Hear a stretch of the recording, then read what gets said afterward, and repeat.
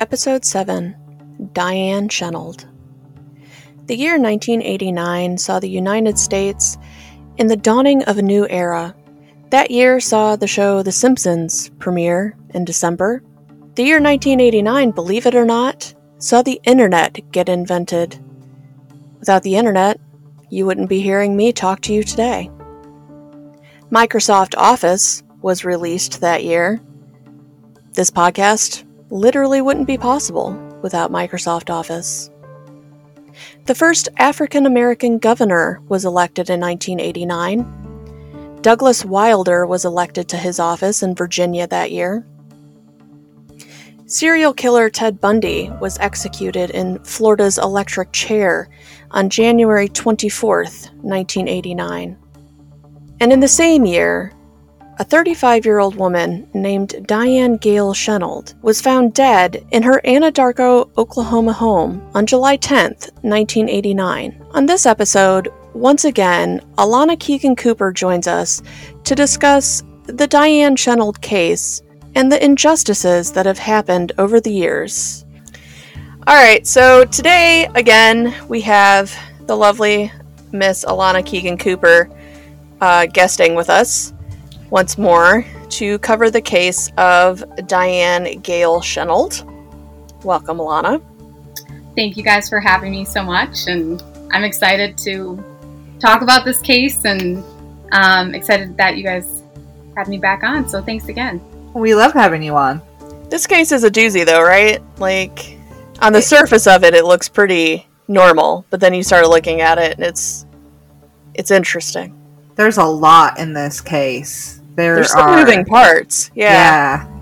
Oh, I was going to say, I went through, because Mandy had given me, like, the list of kind of the cases that you guys had chosen to cover, and I, like, just happened to look up this one, and I was interested in some others, and then I started getting, like, further into it, and I was like, wow, this is, like, it's really interesting. It's not exactly what you'd expect. I've run across it in research before, but I've never looked fully into it the way that I had to for this episode, and gosh, we're going to get to it at the end, but I have mixed feelings about everything with this case. Yeah, we were just talking about that before we started. In July of 1989, a 35-year-old woman named Diane Gale Shenold was found murdered in her Anadarko home by a coworker because she failed to come into work that day, which was highly unusual for Diane. She worked for... Help me, Jen. She worked for an electric company, but she didn't do electric work. She worked for the Western Farmers Co-op. And she worked as an admin there. A lot of people in Anadarko worked at Western Farmers. It was a big deal. So I think she was the gas payments clerk. I think that's what she did. Yeah. So they think she was killed sometime between the early, late hours between July 9th and July 10th. But she wasn't found until July 11th, so I assume that July 10th was a Sunday, meaning July 11th was a Monday. That would explain why nobody knew she was dead until July 11th. Yeah. So her coworker goes over to her house, and I'm not sure if he looked into a window or if the door was unlocked or what happened there, but either way, he sees her in the living room, and she's dead on her couch. Yeah, so she was found partially clothed. She was slumped over on the couch. The autopsy said she was spread-eagled on the divan. Oh, that's right. So this is from the article that came out in Anadarko Right, but News. they also weren't looking at the autopsy, which says that her liver was fixed on her posterior side. So I would be willing to say she was, like, splayed on her back on the couch, would be my guess. Okay. That would be my guess. But is it a divan or a couch? She was on her couch. She wasn't in her bedroom. She was in the living room. So she was in the living room, on the couch. I think a divan is a blanket, if I'm not mistaken. I looked it up. I looked it up before we did the recording, and okay, what do I... It says in my notes, couch-like sitting furniture. Oh, okay. Well, I always thought it was the blanket. So there you have it. Yes. Yeah. No, yeah, you're right. It's it's one of those couches that doesn't have much of a back. I gotta see a picture. Hold on. Yeah. Now I need a picture in my head. Oh, it's almost like it's almost like one of those Fainting couches? kinda. I've got one on the end of my couch. It's like a, I don't know what you call it. Those lounge things? Yeah, the lounger parts. I mean? Mm-hmm. Yeah. So I wonder if she had one of those couches that work in an L then. And she was... Yeah, like a sectional. That's yeah, what I have. yeah. So either way, she was found splayed, spread eagle, on her couch in the living room. And it kind of makes me a little crazy because the articles repeatedly say she was found naked, she was found nude, she was found naked all the time. And that's not completely true, right? Because she had her bra on. It was undone, but it was on. And she had a t-shirt on, pushed up to just under her breasts. Mm-hmm. Other than that, she was naked. So from the waist down, she was naked. But that doesn't count as naked. She was partially nude. Clothed. Mm-hmm. So they found this. There was no struggle. There was no forced entry. Nothing was Nothing had been stolen. There was money, there was jewelry in the house. Yep. And nothing had been taken. Well, there was one thing missing. There was a couch pillow missing. Yeah. Odd thing. Pillow. Odd thing to take with you. I don't know who would have known that. That must have come from a family member. Maybe. But, like, what if she got rid of it? What if something happened to it and she got rid of it? And they were looking for this couch pillow. Like, it's this big thing. Yeah, that's a fair point. And Diane's like, fuck this pillow. I don't need this anymore. And now everybody's out there looking for this mysterious pillow. Yeah. I feel like that was probably a female relative that noticed the pillow missing, because I feel like they already immediately think that, there's just too many pillows anyway. I know we have a lot of throw pillows on our couch here, and my husband just kind of throws them wherever to get them out of the way. But at the same time that he hates the pillows, my husband would not be able to answer how many pillows are usually on the couch. So. Oh yeah, no. My husband hates the pillows. Hates all the pillows. Oh. There's no way a guy would have been like, there's pillows missing.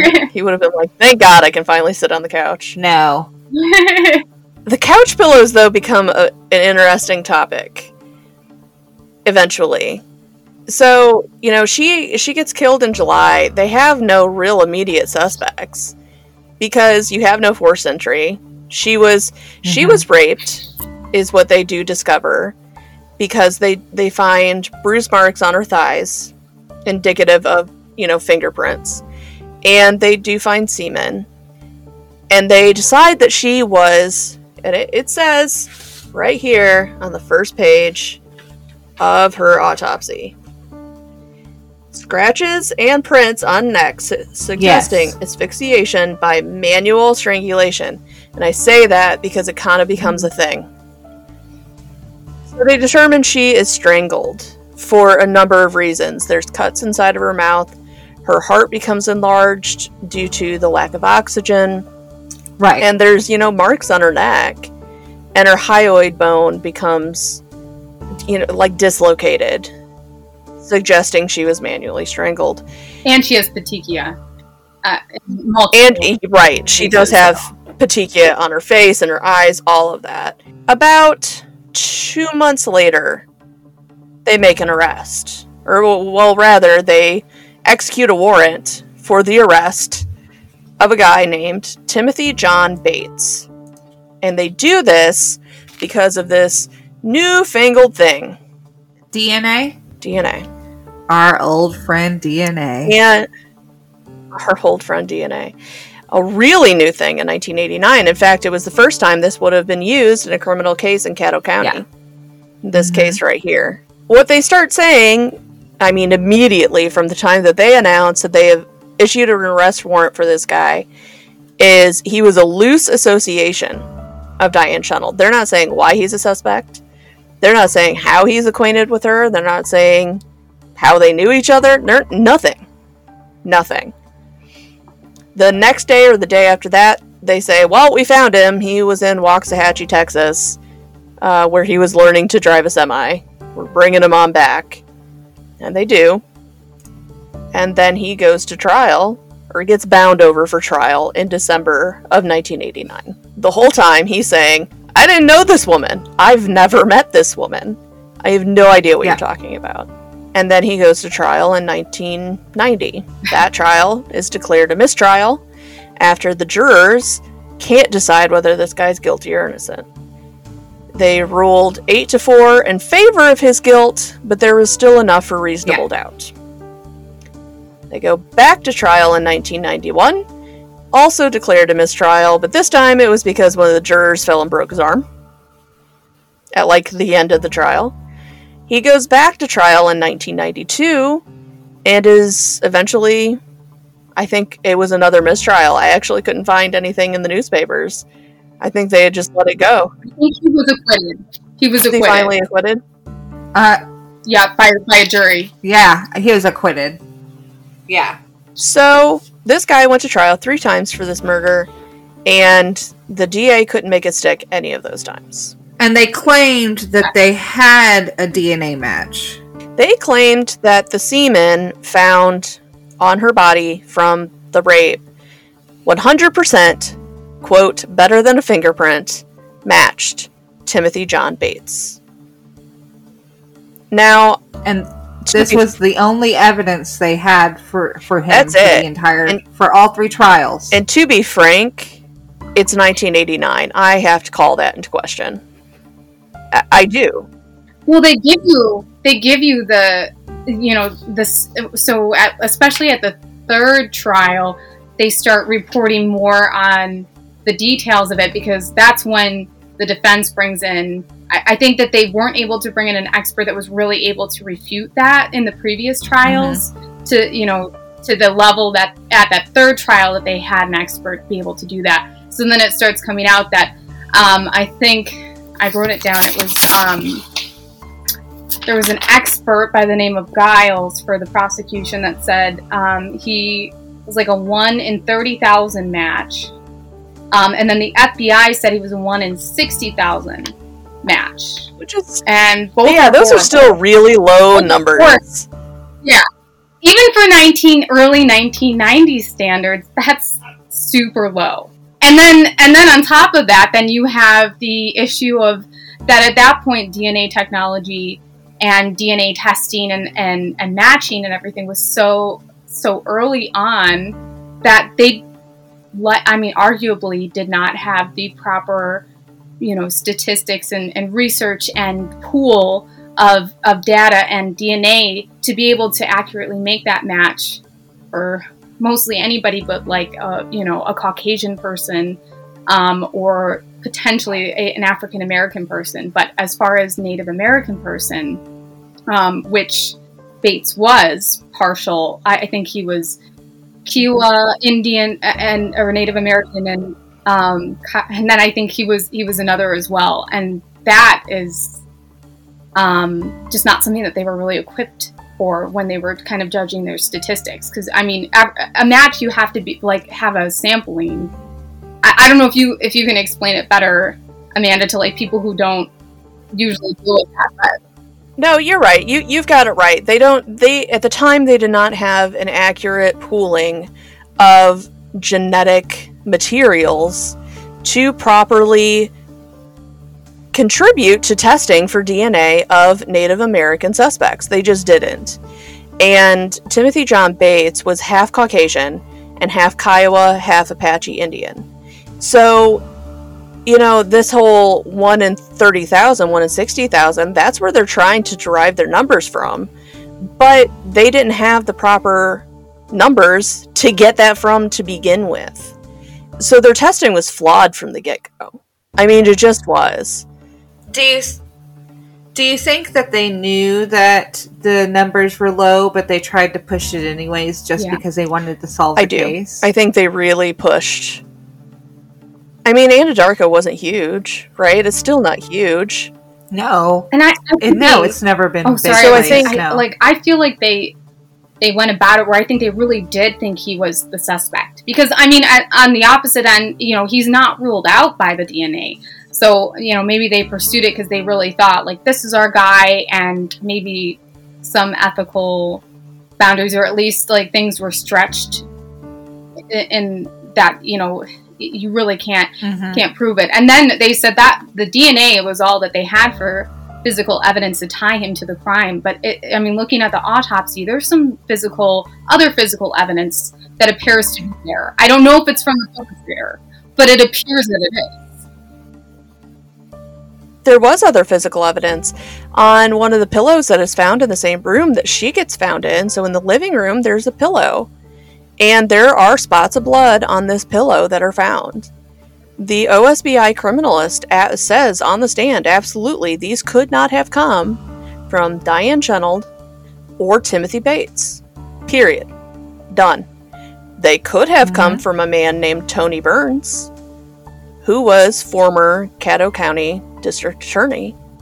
At the time that Diane Shenold was murdered, he had been out of the District Attorney's office for about 3 years and had opened private practice, but him and Diane had been seeing each other for about a year.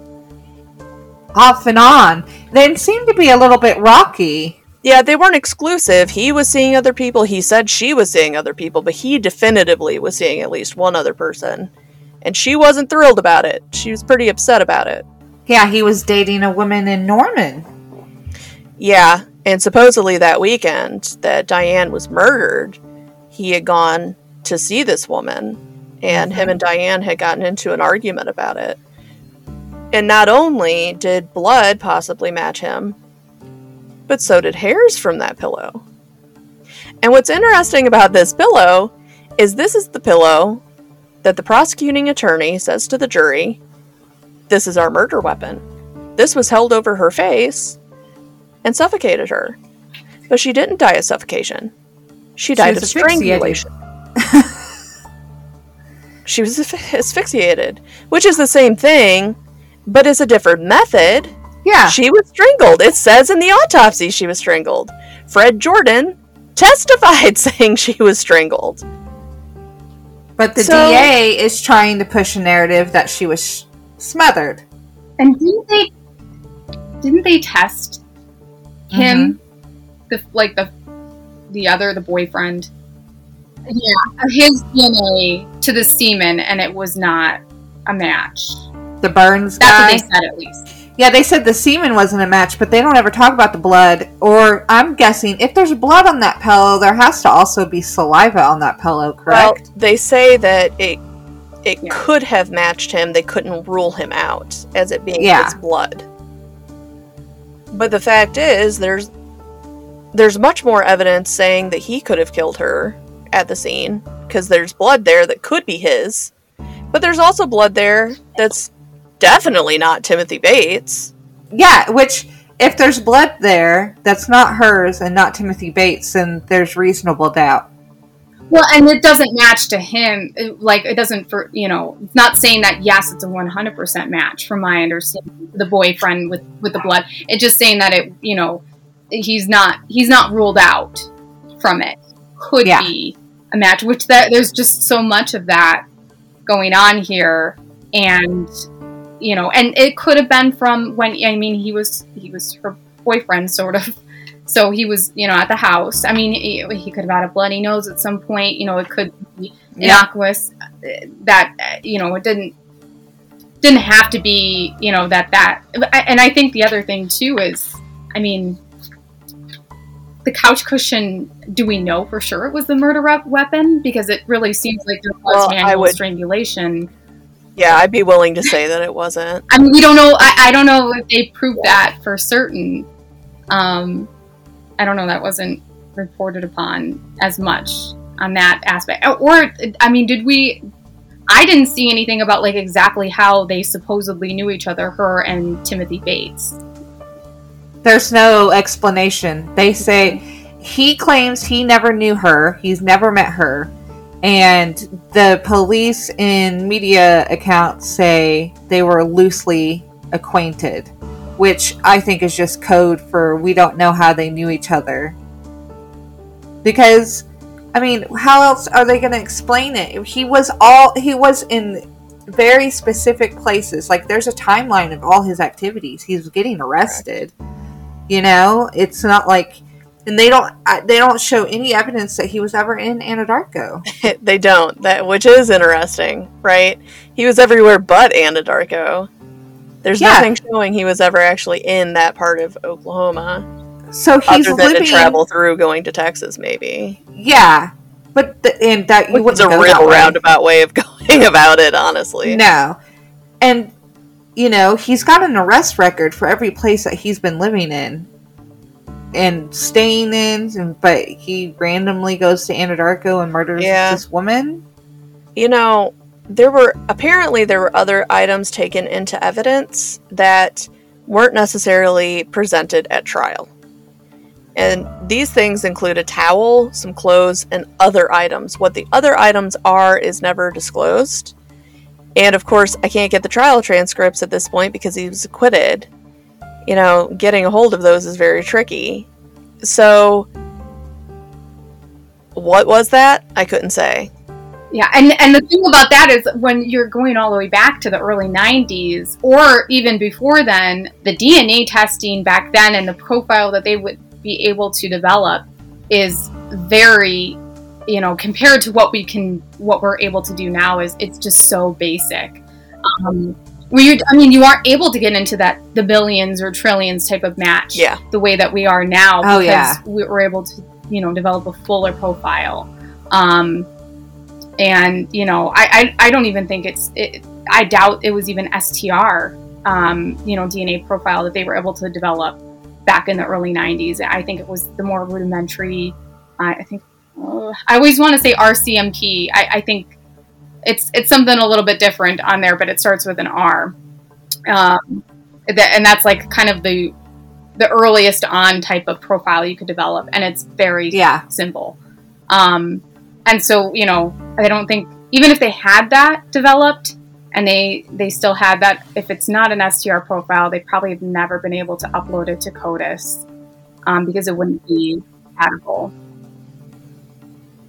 You know what's interesting is that given the climate that we live in now with CSI and all of the crime shows and everything else that we're kind of inundated with, and that's the jury pool that we're left to choose from now. If Timothy John Bates went to trial today, and they say, we have a DNA match to this guy, to his semen, in this woman, at this scene, he would probably be convicted today. Back then, people didn't know anything about this. They're over there trying to explain this new science. And honest to God, that was probably enough reasonable doubt for them. They did not, it wasn't clicking. This was science fiction for people back then. Today, he would probably be sitting in jail. Yeah. Did he do it? I don't know. I know that was flawed testing, more than likely. I do know that in 2013, police once again tried to connect this guy to another killing, this time in Norman, that happened the same year that Diane Shenold was murdered. 2 months before, yeah. Yeah, Dorothy Estes was killed in May of 1989 in Norman. And there's some some differences here, but there's also some similarities. Dorothy was much older than Diane. She was 13 years older than Diane. But she was found in a similar way, and that was kind of enough for police to look at this guy again. She was found... Do we know where in her house she was found? I think her bedroom. That's what I have written down, at least. And it says that she was found, like, fully nude, at least in one of the articles. But, again, I don't have her autopsy. So, and sometimes articles will say, you know, nude. But yeah, there are some differences here. There were some items missing from Dorothy's house. Were there? Does it say what was missing? No, it's some items of value. But it also says that she was suffocated. as opposed to strangled. But I guess if you're listening to the DA, Diane was also suffocated. But I'm looking at the autopsy. I think I'm going to take that one more into hand than the DA. And they also said they're unknown if she was raped, but they took DNA from the scene. I think, and I wonder. I feel like there's a few possibilities, because then they have these articles in 2013 about this, and then all of a sudden there's like no follow up. Right. You know, and so that to me can mean three different things. Yeah. The first one is, you know, they weren't able to develop a DNA profile, because it didn't say that they had developed a DNA profile for Dorothy's killer, or, you know, from whatever physical evidence, or the profile that they were able to develop wasn't probative enough that, like, a DA felt they could, you know, get charges if there was a match. Or there wasn't, were able to develop a DNA profile, but there was not a match to Timothy Bates. And, you know, the third is, you know, there was a match, and, you know, we just don't know. They're not planning to charge him. I don't know. You know, and the weird thing too is, like, you know, I don't know if they were able to develop a DNA profile and compare it to what they had for Diane's case to see if it was the same killer. I think that would be interesting to know. You know, I had heard from somebody that didn't have like a ton of knowledge about the case, but had maybe like a little bit of inside knowledge, that person didn't remember there being much like physical evidence in her case, but couldn't say for sure. And I don't know. Her case is one. It still sits unsolved, and then they haven't really talked about what had come about from the testing. And by her, are you talking about Dorothy or Diane? Yeah, no, I'm talking about Dorothy. I mean, they have not talked about Diane's case, and, you know, I mean, I would love to know, are police, you know, is there anybody even assigned to this? Are they willing to actively work it? It said in the article, at least back in, I think, 1992, that, like, at minimum, there had been 6 separate tests, it seemed, conducted on the DNA from the semen samples taken for Diane's case. And back in, like, the early 90s, I mean, that is, like, a huge amount that they would have used up. I just highly doubt that there's any semen evidence left. Even though it seems like there was that makes sense. Quite a bit deposited, and they had kind of alluded to that there was, like, quite a bit there. Even with the amount, I think there's just... I'm not optimistic that there's a lot of semen evidence left to even test at all.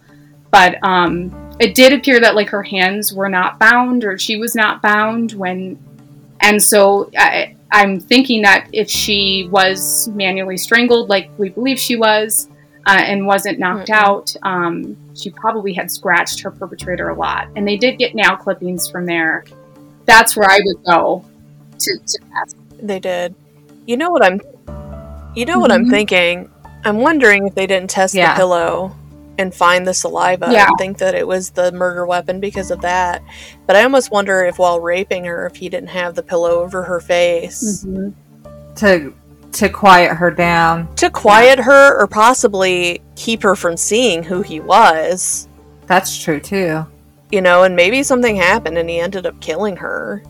Or maybe this was somebody that maybe did know her a bit and isn't a complete psychopath, and maybe, you know, had intended to kill her, but didn't really want to look at her in the face while he did it. Yep. And they covered that. So rather than it being like a suffocation method, yes, it kind of served as that a little bit, but maybe didn't.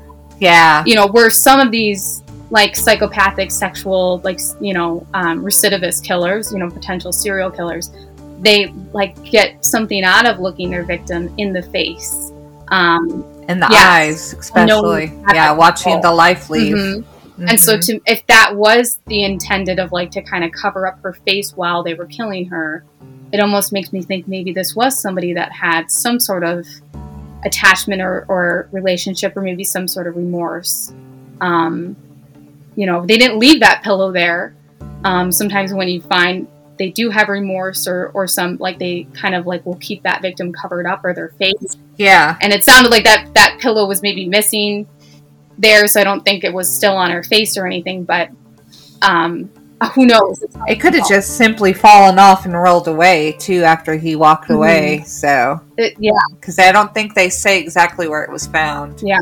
Looking at, the timeline that they publish of all of his crimes, it would be really strange for a guy to strangle or suffocate a couple of women and rape them and kill them, and then take 800 steps backwards and go back to nefarious phone calls and random stalking, but not acting on any of that.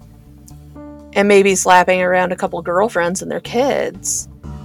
I just don't see it, right? Like, it doesn't make much sense. You don't regress, like, you don't kill people in a 2-month period and then just stop and never do it again. Right. You're not, like, on the verge of being a serial killer. Like, if he's possibly killed Dorothy Estes as well as killing Diane Shenold, he's on the verge of being a serial killer here. And then he decides, no thanks, I'd rather stalk college kids and make heavy breathing phone calls. That doesn't make a lot of sense. I mean, to me, from reading his crimes, he seems like a hot mess. Yeah. A very disorganized, and I wouldn't call Diane's murder very organized necessarily, but it does seem to have a little bit more like thought and planning than maybe I would expect to see of like somebody who he's just kind of all over the place in his crimes. He's he's just full of rage, and rage makes you sloppy. Yeah, and I mean, manual strangulation is definitely like it's a rageful thing. It's a very personal way to kill somebody, and you have to have a lot of strength to do that, or focused energy. But I don't know, it just doesn't jive there. Mm-hmm. And then he doesn't even know her either. And then, I mean, you can be a disorganized killer and you can be a disorganized criminal, but you're not going to be a backwards working criminal. Like, once you go up, you're probably not coming back down. Like, especially, you'll take breaks. If you're talking about someone who's killing in a 2-month period, that's like a very, very, he's escalating very quickly. And usually that kind of situation pops.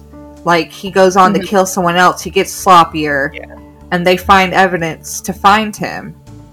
But, he just, he just decided to chill out? Yeah, I guess. And so, taking a break backwards, I don't think the same person that killed Diane.